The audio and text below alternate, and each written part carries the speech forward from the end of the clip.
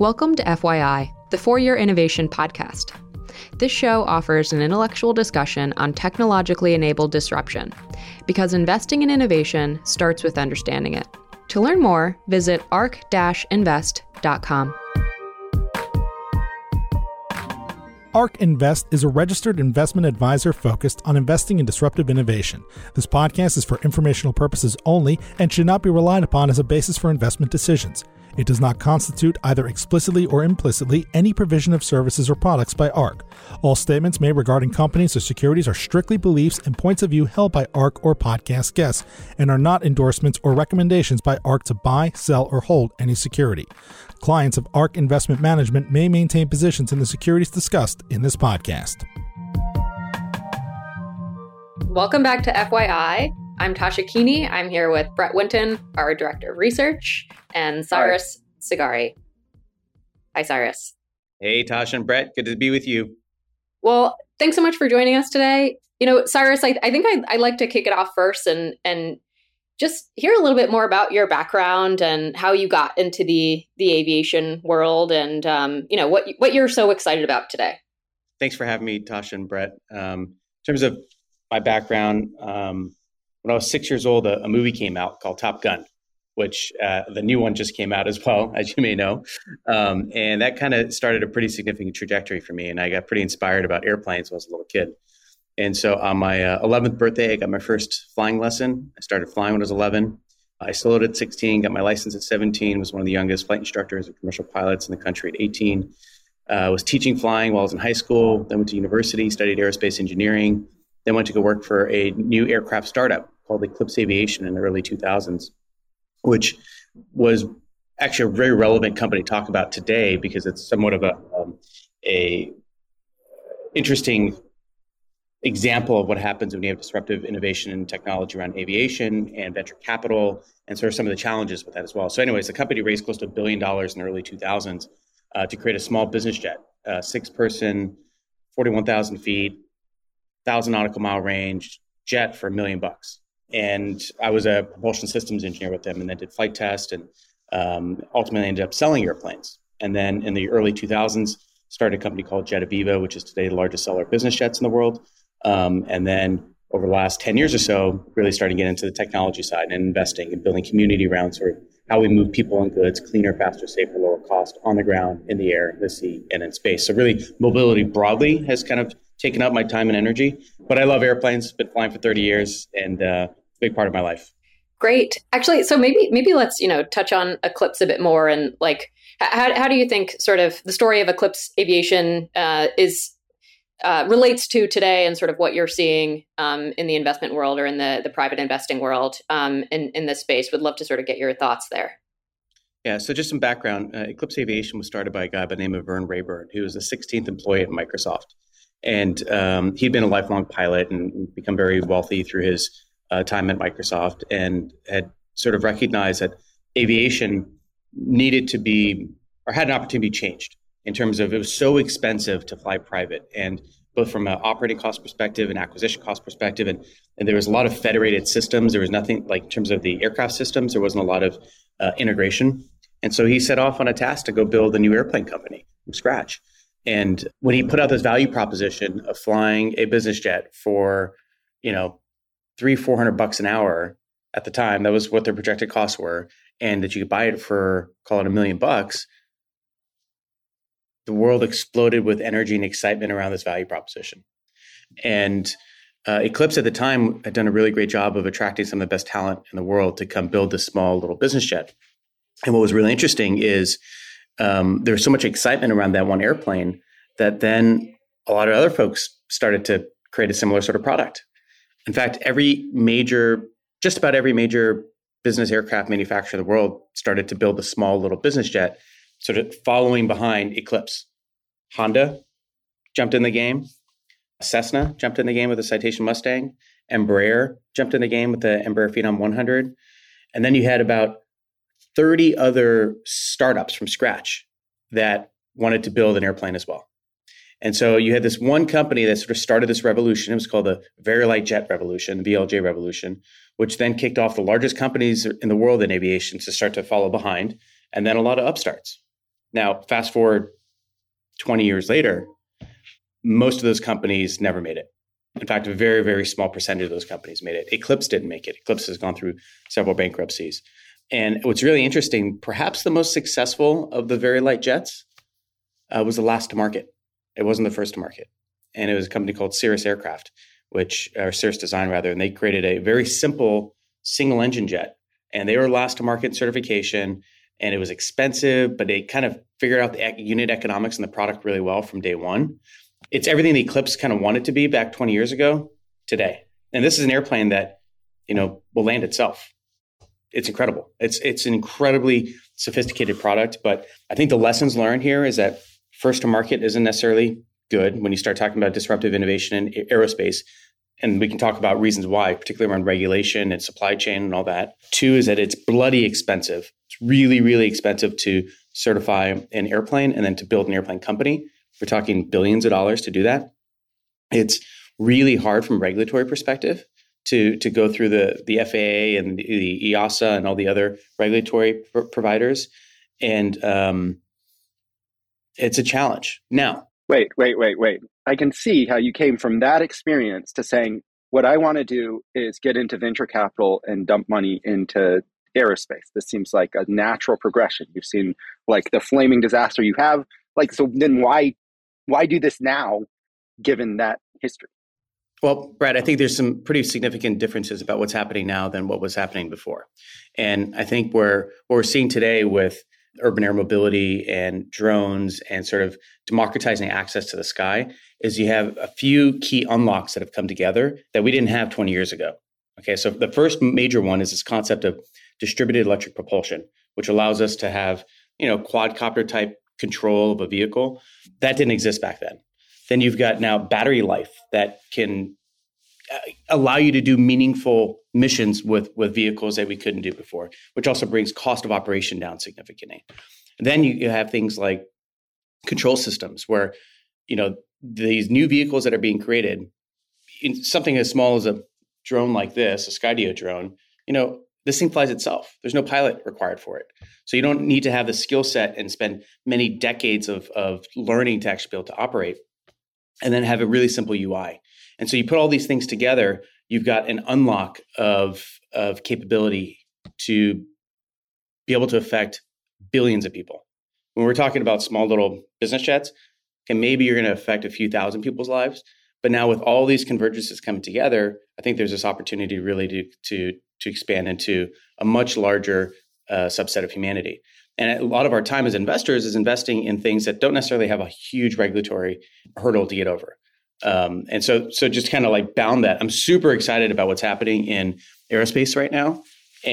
But there's certainly a lot of lessons to be learned, that it's not easy. And unfortunately, there's going to be companies that aren't able to kind of pull through the challenges related to certification and entry into service. But if I think about this 10 years from now, I'm so excited to see the companies that are going to be created and the ones that have already been created, how they sort of maturate through that process. And this idea of being, slightly later and learning on your competitor mistakes, do you see parallels to what's happening today in sort of the next generation aviation, let's say autonomous vehicle space? I think there's certainly some of the bigger companies are kind of waiting to see what's going on before they really make big bets in the space. And Hyundai is a company that's made a bet in sort of urban air mobility, and they've been coy about exactly what they're going to do, how they're going to do it. But they've also said, we're going to kind of sit and watch and see how things play out before we put on the throttle all the way up. And I think that's going to be a thing that we see with some just larger companies in general. They can afford theoretically to wait, but they can't wait too long, for an upstart to be able to disrupt them. I do see that. And I think how companies think about complexity of design is really a useful framework to this whole first to market thing. There's some designs out there that are really complex, that have lots of degrees of freedom, that make it really challenging to certify with the FAA. And there's others that are much more simple, that theoretically reduce the hurdles to get a certification. it seems like optimum corporate strategy might be to wait if kind of the certification agencies, the FAA, whichever country's certification agency is kind of like holding off. They don't even know what they want. And so they're not giving enough guidance or kind of like the rules are a little unclear. And so then if you've committed a lot of capital to a specific design and it falls short, then it's basically capital loss. And so kind of like from a well-balanced sheet company's perspective, they can hold back and say, well, we're going to wait till we see one thing certified. And then all of the kind of engineering uncertainty gets stripped out of the problem, and then we can throw capital at it. Is that a viable corporate strategy here? I don't necessarily want to opine on the corporate strategy, but I will speak on the challenge that you are certifying completely new systems that have never been certified before.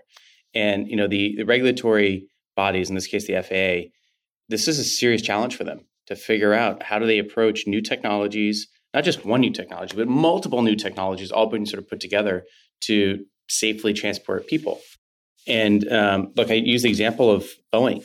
The largest aircraft manufacturer in the world took 2 years to recertify one system on the safest airplane ever built, on the 737 MAX.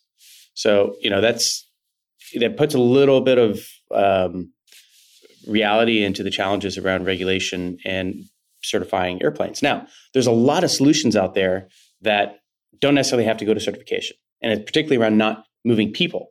And so the one area I'm really, really excited about is how do we take advantage of the sky to move things and do it where you don't have to go through the same certification barriers. Now, at least there's still airspace certification related items, but not necessarily the safety burden that is required when you're certifying a full-blown human carrying machine. What do you think in terms of who is the most forward thinking here? Perhaps like first on a global level in terms of like which countries are pulling ahead in terms of allowing let's say like more experimental things happen, and then maybe here in the US on a state level, what do you see happening? Every country has its own theoretical FAA, and how the country sort of executive branch and economic development and the regulatories work together is different, with different sort of motives sort of driving things. So you're seeing places like New Zealand be really open to testing and doing unique things. In fact, Wisk, which is a joint venture between Boeing and Larry Page, they're operating in New Zealand testing a couple of years ago. That's been happening for a while. China. Now, China is a really interesting place where, in the United States, we've got about 15,000 airports. In China, the number is roughly order of magnitude, like less than 1,000 total airports. And general aviation is a thing. It's a cultural thing here in the United States. Somebody can go to the airport, rent a Cessna for $100, go fly around. You can't really do that in China. We have about 99% of our airspace in the United States is open. In China, about 1% of the airspace is open. 99% is controlled by the government. That's not very good if you want to be a traditional general aviation company, but it's actually a structural advantage when you're talking about flying autonomous vehicles, because you don't have to worry about Joe Bob and his little Cessna popping around and running into one of these things. And also China recognizes that they can move the regulator and business and government interests sort of kind of hand in hand, whereas we don't necessarily have those same sort of frameworks here in the United States and some other developed countries. So China's got an ability to kind of push things through a little quicker than we can here. And I actually think in the United States, it's a potential existential threat if we don't sort of learn about how some of these other countries are operating, remain as we have been up to this point, the global leader in aerospace.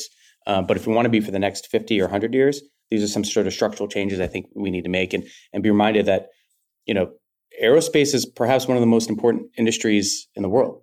I mean, it's how we connect humans. It's how we do commerce. It's how we move things. And it's not something we can let the gas pedal off of. We got to continue to push forward. Could you unpack that a little? Like, why fly? I mean, you learned to fly, it sounds like, for the joy of flying. But like, why does it make conceptual sense to like lob things around in the air as opposed to, we have trains. We could, I can ride around in the car. That seems like, if the system fails, I don't fall 10,000 feet to the ground. So it seems like a more convenient way to get around. Like, why go up? Well, I think there's a few different areas to unpack with that specifically. I think with like the biggest level of going up, you can't put a train on the ocean. You gotta fly, or you can take a boat, and it's going to take a really, really long time to do that, right? And then it's actually, so speed is probably the first thing. Cost, to put down train, I know in China, and this probably goes back to the regulatory sort of question we talked about earlier, they got bullet trains in China. We don't have a single bullet train in the United States. And so the infrastructure cost to be able to put that down is cost prohibitive, at least to replace the system that we've already got today. There's one angle here that is a very human thing, which is there's something innate in the human soul and experience that wants to go up. We want to go climb mountains. We want to go look at vistas. We want to go hikes. We want to go to the top of the Empire State Building. We want to go see and have a different perspective. And it reminds me of this phenomena that happens to astronauts, that when they come back to Earth uniformly, they're changed. And they have this thing they use to describe it called the unity effect. That when you are up in space and you're looking back down on the planet and you can see the planet without any borders, without any country lines, without any of this sort of made up human stuff, there's this feeling of oneness and connecting with the entire planet and with all the people, and kind of it sort of re-centers them. And I think every time you fly, you can have a very similar sort of experience. And that's been my experience, to have this adventurism built in while also doing commerce and learning and connecting. And it's a whole lot of fun too. Tasha, maybe you could comment from your perspective, like why is ARC interested in autonomous flying vehicles? Yeah, well, from my work on autonomous vehicles, one of a big part of the thesis is that, all right, well, autonomous technology will lower the cost of ride hail pretty dramatically. And, it could be as low as 25 cents per mile. And like, if you look at Uber on average, it's about $2 per mile. So ultimately, that'll bring a lot of people into the market that are not there today. And, let's say over the next 15 years, we think that globally traffic could increase up to 3 times today's levels. So then, there's real incentive to somehow circumvent that traffic. And, Cyrus, as you said, we see from our research on things like eVTOLs that the cost of aerial travel will also decline. So then it's not only more cost effective than it is today to ride in something like a helicopter to then go in an autonomous eVTOL. But there's also more incentive to do it because you're getting around, you're saving a lot of time compared to what's on the ground. Yeah. And the way I think about it, there's so much bandwidth up there that's unused, and there are problems with using it all. There's like noise and I guess visual pollution, but clearly there's like limited infrastructure bandwidth on the ground, and there's unlimited and untapped kind of like moving thing bandwidth above. And if you're going across an ocean, you can get up into thin atmosphere, so you don't face as big a drag penalty to get from place to place. But Brett, I'm going to hit on that real quick. I maybe encourage all your listeners to just look up in the sky right now. And I'd say 99.9% of them won't see anything up there. It's pretty hard to look up and see something flying around. Now, I will tell you, there's this really interesting fact that there's somewhere between 40 and 100 billion organic drones flying around right now. They're called birds, right? But we're talking tens, if not hundreds of billions of flying things in the sky as we speak right now. And you have a hard time seeing them. And somehow they don't run into each other, maybe every now and then as an edge case. But I think there's a lot to be learned actually about Mother Nature, around how birds, from a technology perspective, propulsion perspective, from their air traffic control perspective, from all the things they use to be able to use the sky as a different means of transport, we can learn a lot from that. And I think we're starting to see companies start to use some similar frameworks of how birds communicate, see things, use, detect, and avoid to be able to move about the sky. You mentioned aerospace as really like within the context of national competitiveness, and clearly drones have proven a lot of their worth in Ukraine. Can you talk about kind of like civilian versus kind of military use of this technology, and then how would kind of civilian advance potentially translate into, call it, geopolitical strategic advance? Yeah, I always find this area of discussion really interesting. Nobody wants to go to war. Nobody wants to have these sort of geopolitical conflicts. But what is an interesting consequence of these really challenging times is the innovation that happens through challenging times. And so I would offer to you, if it wasn't for the US-Russia relationship that goes back many decades or throughout the entire century, we wouldn't have Boeing 787s today. And I'll tell you why. During the Cold War, the United States government authorized Boeing, which was not making jets at the time, to go out and make their first real jet. And it was going to be the KC-135 air-to-air refueler, which is effectively the exact same airplane as the Boeing 707. So the U.S. government funded this whole sort of development to go develop a air-to-air refueler. But at the same time, they were able to create the framework of the 707, which, by the way, the tube of a 707 is the exact same as a 737. So you wouldn't have the 737 if it wasn't for the 707, and of course, all the other airplanes that came after the fact. So that sort of geopolitical conflict created this national interest to invest and create technologies that had a civilian sort of application.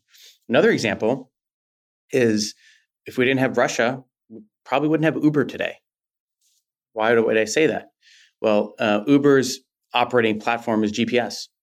And GPS came from the Cold War when the United States government was trying to create a system to track Russian submarines. And so think about they could not put quantify the investment they were going to make. They just knew it was an existential threat. Let's go invest, throw these satellites up and figure out how to do GPS. And then you can't even begin to quantify what the economic impact of creating GPS has been for the benefit of humanity. So while nobody wants to go to war, there's some interesting consequences that come from technology development that we're looking at today. And I think we're starting to see some really interesting bleed over from civilian side to military today that it's actually been usually the other way around. We've had military technology that go into civilian, but now we're seeing it the other way. So this company, Skydio, which I just talked about a moment ago, this is a $1,000 consumer drone. But it's also perhaps the most technically advanced flight autonomy system in the world. That particular drone does not require a pilot to fly. It's got 8 cameras on it. And that company has just signed a pretty significant contract with the U.S. Army for short-range reconnaissance missions, where soldiers will have these on their back and they just send them off and go. They can look for bad guys. And Skydio's got these little buggers in Ukraine right now as we speak.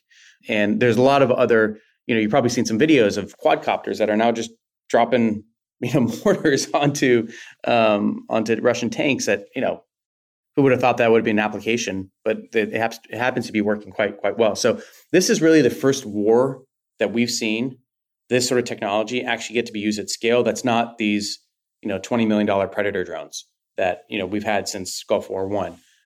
We're using quadcopter type technology to be able to change sort of the dynamic of the battlefield. And I think it's woken up a lot of governments to see that, this is stuff we really have to be careful about and invest in. And it goes to a really interesting dynamic that played out with a company called DJI. So DJI is one of the largest drone companies in the world, but it's a Chinese originated company. And before President Trump left office, he actually blacklisted DJI because of a concern around, being able to have sensitive information that's gathered by these drones in military applications, industrial applications, it getting to China. And you can see why. Now in this sort of dynamic, you'd really want to be clear that you have this sort of technology at home where it's protected and there's not sort of this adversarial sort of relationship that can potentially compromise the data set that's coming back out.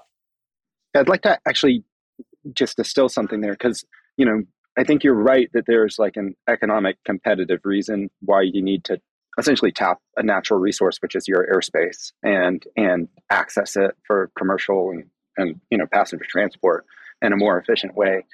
And if the new kind of chain of development, essentially the cost of developing technology is collapsed sufficient that kind of commercial and consumer facing applications, which are moving at higher velocity, will be much more performative than a military type development effort, which is both more expensive and slower moving, then actually it's geopolitically important for countries to enable kind of like the commercial exploitation to happen much more rapidly.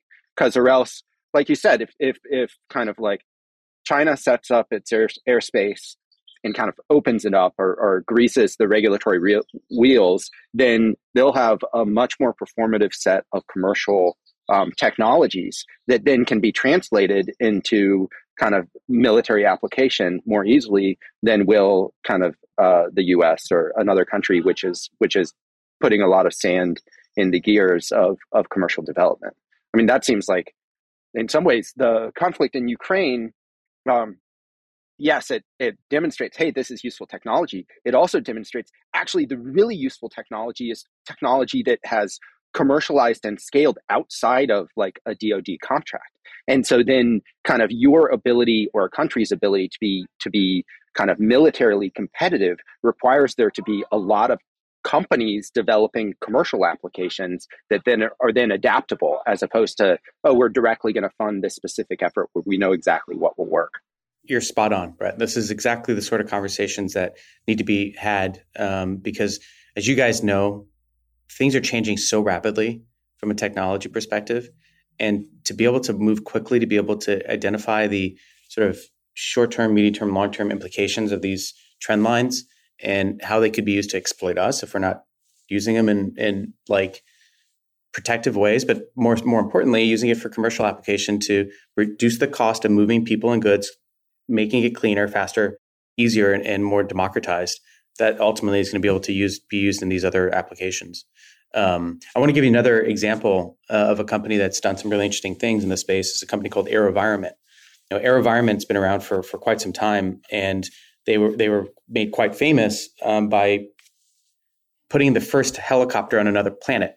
They created the Mars helicopter, which if you stop and think about is freaking crazy. There is a radio controlled helicopter flying on the surface of Mars. And I think as a society, we've gotten so used to extraordinary things happening that we like forget like what an exceptionally cool feat that was. And vision to be able to like the idea to sit in the room, be like, hey, I got an idea. Let's put a helicopter on the surface of Mars and see what happens. Anyways, AeroVironment was the company, and they're publicly traded. I'm not sure what their ticker is, but really, really cool team. They also create a product called the Switchblade 600, which became somewhat newsworthy recently because of its use in Ukraine. And it was primarily used for the U.S. warfighter, but the U.S. government allowed Ukraine to use it, which is a drone that literally gets launched out of a mortar shell. The wings swing open. The drone flies up to, I think, 40 either kilometers or miles, pretty far away from wherever the soldier is. It's got a camera on it, and it's got a Javelin warhead on it that can take out a tank. This is a huge improvement than from a warfighter sitting a quarter mile away with a Javelin missile on his shoulder to go take out a tank. But a lot of their stuff with AeroVironment started actually in civilian applications and Earth observation. And they even have like a little hummingbird, radio-controlled hummingbird that looks like a real hummingbird that's flying around. It's interesting how you start to get these blends of going back and forth between civilian application and military application. And look, I don't like spending a lot of my time and energy around war stuff, but look, the time is, they are what they are, and these applications are relevant. Maybe we can talk a little bit more about autonomy in flight. You've said to me before, autonomy is easier in the air, and like as we've talked about on in this conversation, you still have some obstacle avoidance that you need to be aware of. But we already see like these small form factor drones having pretty great autonomous capabilities. What's really preventing us from taking out the pilot sort of in larger aircraft? Is it just the safety certification? Are there still major technical challenges that you see companies having? I'll hit your first point around autonomy in the air versus autonomy on the ground. And I want to remind our listeners that 99% of the time an airliner is in the air, it's being flown relatively autonomously. You've got autopilot's on from roughly 400 to 1,000 feet on takeoff, and then about 200 feet on landing. So on a 15-hour flight, it's off from maybe a minute out of that 15-hour flight. Otherwise, pilots are just manipulating the autopilot controls. And so we've got an ungodly number of hours of experience in certifying autonomous systems for flight.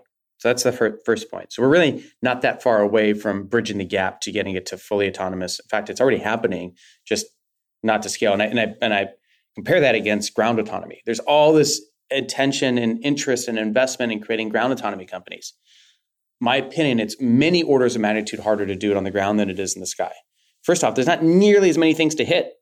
You just got to not hit the ground and not another airplane. And usually you're pretty far away from the ground. And as I mentioned earlier, run into another airplane it happens, but it's pretty unlikely. And there's some really, really great systems to prevent that from happening.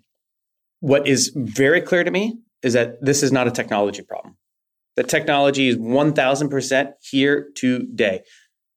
People would argue maybe on autonomous vehicles, it's more of a technology problem. Like there's some serious edge cases with computer learning and, that you guys are well versed on that makes ground-based autonomous driving in any condition very, very, challenging to go solve, which, I think we all agree that Tesla is probably leading the way there.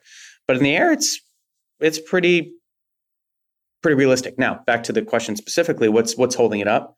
It's not technology. It's certification, public perception, and really cost-benefit analysis of screwing up.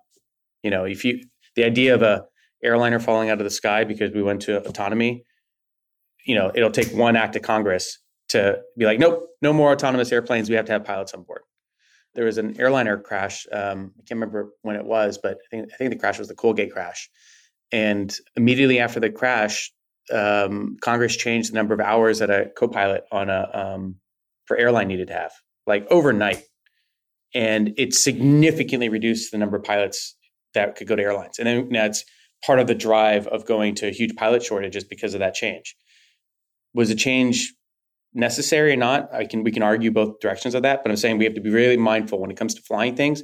Society is really, really touchy, as in particular is Congress, to change rules there. So, but I think we're seeing a lot of work, particularly in moving things. So you think about how many cargo planes are flying around right now. So you're seeing companies like UPS and FedEx and a lot of other sort of feeder cargo companies that are really pushing limits on autonomy. And I think in the next 5 to 10 years, you're going to see full-blown airplanes that usually are flown by pilots that are moving cargo around that are being flying autonomously.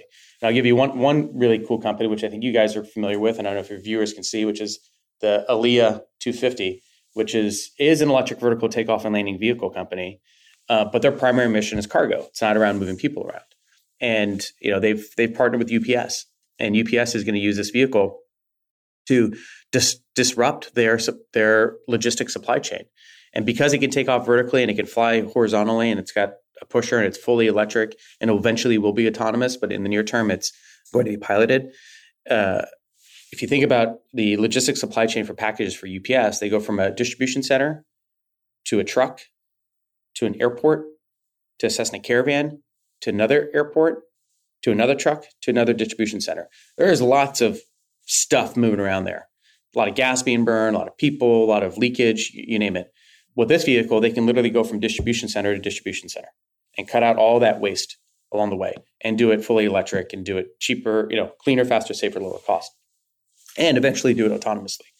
So I think, on the topic of public companies, one company that on this area that has just blown my mind with the way they've innovated is Garmin. So Garmin about in 2019 announced a Autoland function in small general aviation airplanes that have Garmin cockpits in it, where if you're flying single pilot and there's a passenger on board and something happens to the pilot, the passenger just hits one button and that airplane will find the closest airport. It will avoid mountains. It'll avoid weather. It'll talk on the radio. It'll put the landing gear down. It'll put the flaps out. It'll set up for approach. It'll land. It'll stop the airplane. And all you got to do is shut off the engine and walk out. That's incredible. And that's in a couple $1 million airplane that's happening. So it's not a technology issue. It's really about all these other issues, social acceptance and regulation. But what do you think? I mean, 100% agree.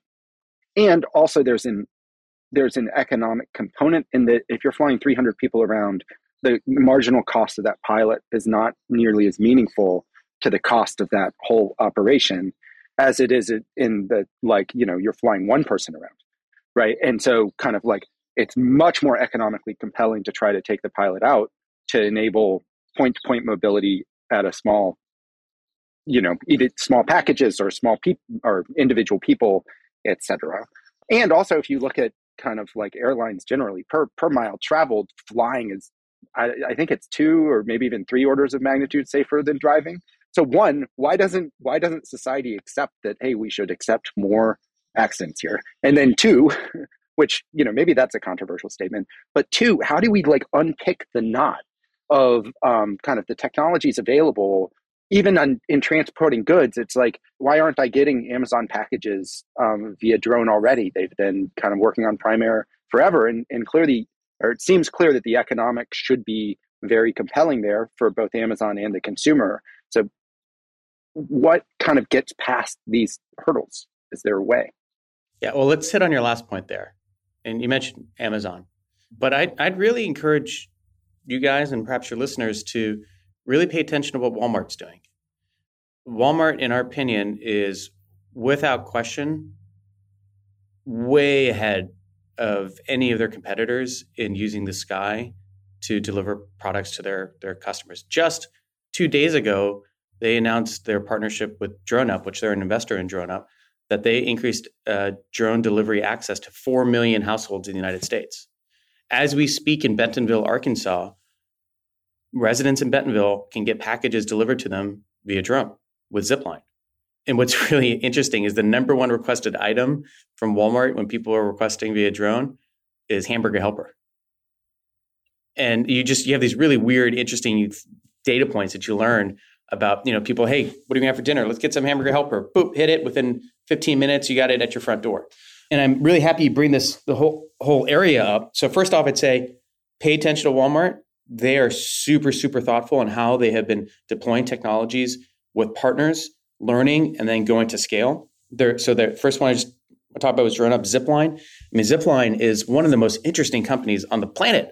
And they started off in Africa delivering blood using drones to remote areas that didn't have access to, stocks of this very, very, fragile good that can go bad very quickly. And I think it's something like every minute a drone's taken off delivering blood to somebody in need. And as we sit here, and I think this is what Zipline has shared, is their fleet of drones that are flying fully autonomously right now is the largest autonomous fleet of vehicles in the world that are moving continuously. And they also are partnered with Walmart and are doing some really, really cool, interesting things. So there's really 3 major companies in the space. DroneUp, which is one I just talked about, that Walmart's going into 4 million households with in 6 states now. Zipline, and the third company is Wing, which is one of Google's companies. So this came out of X and their development of a drone delivery service. They're also partnering with large retailers. And what's interesting with Wing, as a data point that came out of some of the early testing, is their number one requested item was coffee. And who would have thought that coffee would be the first thing people would want? But if you think about the psychology of coffee, when you want your coffee, you want it right now. And if you can get it in 3 to 4 minutes via delivery versus 34 minutes of driving to the coffee shop and get back, and then you think about the unit energy cost per ounce delivered, it starts to blow your mind, right? So how would you go get your cup of coffee typically from your favorite coffee shop? You get into your 3,000-pound dinosaur juice burning vehicle, moving down the road. Hopefully you don't hit anybody. You pick up this 8-ounce payload. You come back. You've wasted 30 minutes. God knows how much gas, versus pretty much free in terms of energy movement with a drone. So this is an area I'm exceptionally excited about. And it's, if you kind of look at SpaceX, one of the really neat things about SpaceX, and this kind of feeds back to your comment earlier about accepting risk. SpaceX was okay with things blowing up when they had non-human payloads on top, but they were able to test and iterate and eventually get to a level of safety where you could then put people on it and feel pretty good about it. When you're focusing just on moving people stuff without the ability to accept loss without humans being involved, there's a much higher barrier of innovation. And so what I love about what's happening in this non-human carrying stuff, like companies like Skydio, like some of the other ones we've talked about here, is that you can have a much higher acceptable loss rate to innovate and get better so that you can start to apply these technologies to moving people. So what do you think is driving the companies that you see as moving the fastest here? Is it better relationships with like local policy people to actually make it happen? Is it just like they are willing to experiment more than their peers? Or, they just found one really great commercial partner? Like what is driving the pace at which, these things are scaling? I'm not sure if you could say there's only one item. I think it's like a constellation of interdependent required things to continue to move forward. So clearly regulation around this concept of beyond visual line of sight operation of drones is like a huge enabler to allow us to get to the point where you don't have to have somebody sitting in a tower looking to see the drone's not going to hit another airplane. Let's go back to like when drone flight started in 2014, like at scale. To get FAA approval to fly a drone in controlled airspace, you literally had to put in a request like 90 days in advance in paper to the control tower of the company that, where you were going to operate. Okay, that's where we started.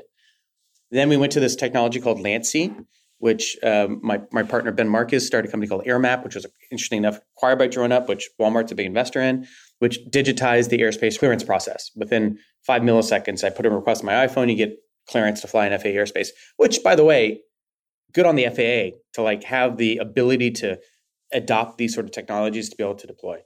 Then it goes to this idea of creating a framework for beyond visual line of operating sight, beyond visual line of sight operation of non-piloted vehicles.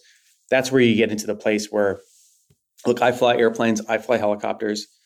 I got to tell you, the idea of running into a drone in my flying vehicle scares the crap out of me. I don't want to have a midair collision with a 20-pound drone because it could kill me or kill passengers. It's not a good deal. So I have like a huge vested interest in making sure that the regulations match up with real life applications and necessity. So there's technologies that are in development right now that will, in my opinion, alleviate everybody's risk and concern around this.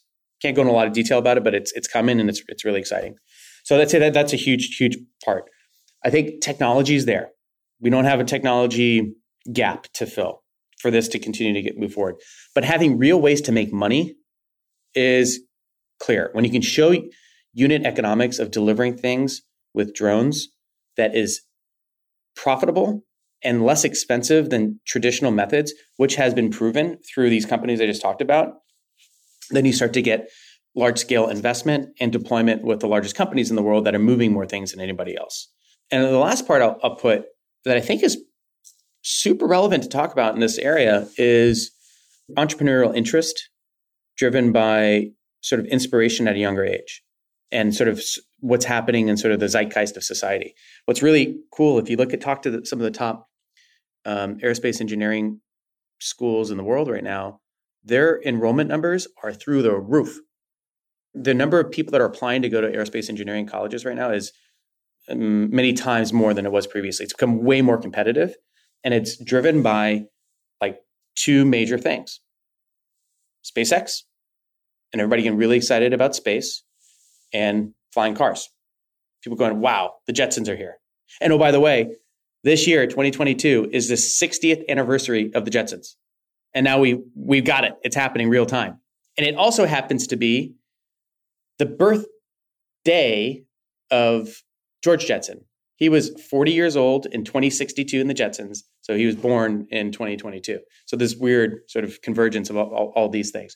I hit that all too, that getting inspired, and this goes back to the beginning of this story with Top Gun for me, when I was 6 years old, be like, wow, flying, cool, I want to be a part of that, to actually getting enough interest to go learn and study and then to actually go do things, and then eventually get on the other side of the cycle of maybe inspiring others to kind of fill the gap. And to have Top Gun 2 coming out right now, on top of SpaceX, on top of flying cars, on top of all this cool stuff that's happening in space, and it's just a good time to be alive if you like flying things. How does that intersect with, as public market participants, with the current economic and asset price volatility? What have you seen kind of in the venture space in kind of, these are all exciting ideas, and it seems like investors, certainly in the public markets, are looking for cash flow next month. It's a high fixed cost to develop flying machines with a payback period that's somewhere out in the future. How do you think about that? How do the companies that you're working with think about that? Yeah. So I think there's a few elements here to talk about. One is if you're building large vehicles, like the ones we talked about that are Jetsons that we want to go fly around in, the challenges around those is no different than the challenges of all the new EV companies that have started up from scratch. These are hugely capital intensive businesses with long development cycles, with actually, if you think about any new airplane company, they really have to create like 4 companies at the same time. You got to create a company to design these vehicles. Then you got to figure out how to actually build them, which building them has nothing to do with designing them. Then you have to learn how to certify them. And then you have to learn how to like service them. Those are independent skill sets that are not at all linked whatsoever. So it's really hard. And I think, again, of the 400 plus companies that are developing some sort of flying car, most of them not public companies, most of them are going to fail. That's my strong belief. And I think there will be a handful that have the right design first, that has reduced risk from a certification perspective and going out to market, that has a right commercialization strategy that isn't dependent on some sort of magic happening between regulation and customer approval and design and blah, blah, blah. And the right team, probably that's number one thing, is having the right leadership team that has a long-term vision, that's not in it for a quick buck. They recognizes that this is not a 2, 3, 4, 5 year journey. This is 10, 20, 30 year journeys in this space. And social want. And I think that social want thing is really important to continue to drive innovation here. And I think we got that. And there's enough focus around these sort of technologies being used to help move things cleaner, faster, safer, lower cost, to democratize the access and mobility. And I think you guys talk about this a lot. As you democratize access to mobility, quality of life goes up and economies just do better. And it starts with something as simple as a bike to something like Starship that's going to allow us to get on the other side of the planet in 40 minutes. Kind of a long-winded answer to your sort of like setting up the stage for valuations and thinking about it. Generally speaking, and as an early stage investor, anything that's super capital intensive, we kind of pull away from step one, because we realize that there's just huge development cycles and a lot of risk there. Unless you got this magical combination of the right team, right go-to-market strategy, right complexity of design, and right sort of capital base going from there. In the long term, I think I'm really, really excited about it. But there's, as we've already seen in the marketplace, and it's going to be harder for some of these companies to raise money. And hopefully if they are going to have access to capital, that they're going to accept likely lower valuations to be able to keep these things going forward and take those lumps to continue to allow the business to be a going concern. What about on the acquisition side? Do you think that, maybe you figured out or kind of figured out how to manufacture the vehicle, but then, there are big entities that could swallow you whole and kind of continue your path of development? Do you think that's something that a big entity would consider even? Or will they say, well, we'll let you fail, see where you succeeded and failed, and just fund development internally to go after the same prize? I think so. I think there's a likelihood, and let's not even put it in the angle of them failing and then acquiring them. I think these bigger companies are going to start to see some of these companies continue to do well and say, hey, we want to be a part of that story. But look, you need the assets, in my opinion, unless you're Elon Musk or a handful of other people. The assets of these large established OEMs, be it either automotive or aerospace, to be able to build these things at scale. It's just so hard to get there and not screw up. There will be a few outliers that are able to do that at scale successfully over the next decade or two. But I think partnering with some of the largest companies that already have the established infrastructure to support all that is going to be a more likely than not scenario that you see. And you mentioned beyond line of sight. Without getting into the details, which you apparently can't get into, at what time frame do you think in the U.S. we would be able to operate beyond line of sight drones? It's already happening now in certain areas. And I think, so really the question is like at scale. At scale, yeah. Yeah. I'd say 5 years, that's a blink of an eye from in as far as the sort of stuff we're looking at. Is it the blink of an eye? It seems like more like the blink of half a decade. I take a really long time to blink my, but in the scale of humanity's existence, it's a blink of an eye to have teleportation of my hamburger helper to my front lawn. Can I ask you a specific question? I'd love to get your opinion on this. There was a recent change for eVTOL certification that makes it look kind of similar to helicopters. Is that important, or was that kind of just based on an audit, kind of the answer to some tough questions that agencies were facing? What do you think? Will this actually change for companies? Well, it's still not changed yet. It's a notice that there's a potential for change, and it could certainly have an impact from a certification perspective, pilot certification perspective. And it's like very live, this discussion. And it's, I know there's going to be a lot of continued discussion between the manufacturers, the FAA, and other sort of constituents to really get clear. And this kind of goes back to the point earlier. It's like, this is all, everybody's putting the engine on the airplane while we're flying at the same time. You know, the manufacturers, the regulators, the customers, the investors, the consumers. And my hope and desire is that we continue to have this like positive trajectory towards like getting to this utopian future of getting into our flying car and zipping around town from one side to the other. But I think it's of paramount importance that regulators really approach this very thoughtfully and create a framework that's safe and reliable so that people feel safe when they get in them. But also to Brett's point earlier, like what's the line of being too safe, where what's our acceptable level of loss that doesn't completely stifle innovation. And I'm happy I'm not the person having to make those decisions, because these are very difficult decisions, and how you unwind a certain level of safety is challenging. Well, to end it on a positive note, what do you think? You know, we talked about beyond line of sight in the next 5 years. What's happening like today? What is the next thing that we're going to see? Sort of that to leave our listeners on this a more hopeful note. Like, what do you think is near term? That's sort of the most exciting from your point of view.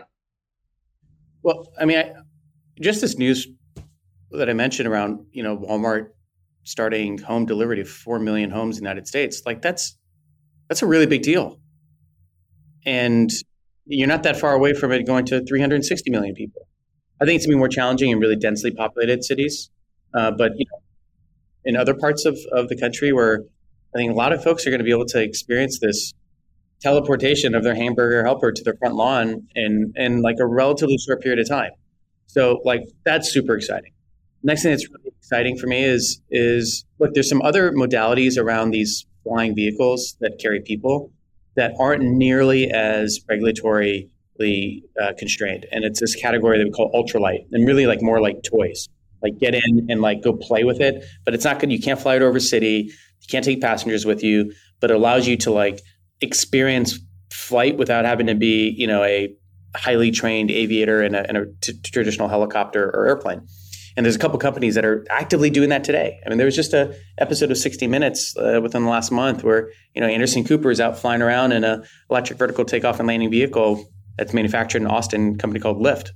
Every day I wake up and I'm like, oh my God, what an exciting time to be alive with the incredible innovation, incredible entrepreneurs, this unlocking this third dimension, which really has been, for all intents and purposes, very, very small percentage of humanity's been able to use. And just give you the statistic. 1 out of 5 humans living on the planet today has flown. It's a shocking number. Most people in the developed country, yes, you've flown, but if you think about the entire planet, 80% is not quote unquote online.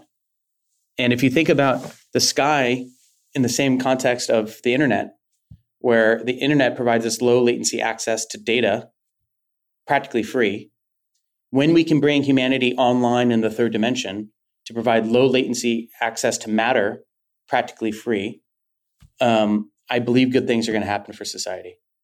And I hope that I get to have a small part in helping that happen, and certainly cheering on all those that are making it happen. Yeah, so it's another great example, I think, of how innovation really touches the everyday consumer life, because we're seeing these dramatic cost declines that allow the pervasive use of things like drone delivery. So they're the ultimate beneficiary, which is awesome.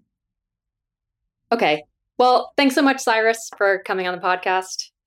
It was so lovely talking to you as always, and look forward to the next conversation. Tasha, great to be with you. Brett, always good to see you. And thanks for what you guys are doing and educating folks about these incredible technologies and helping fund these amazing companies. Really appreciate it. ARK believes that the information presented is accurate and was obtained from sources that ARK believes to be reliable. However, ARK does not guarantee the accuracy or completeness of any information, and such information may be subject to change without notice from ARK. Historical results are not indications of future results. Certain of the statements contained in this podcast may be statements of future expectations and other forward-looking statements that are based on ARK's current views and assumptions, and involve known and unknown risks and uncertainties that could cause actual results, performance, or events to differ materially from those expressed or implied in such statements.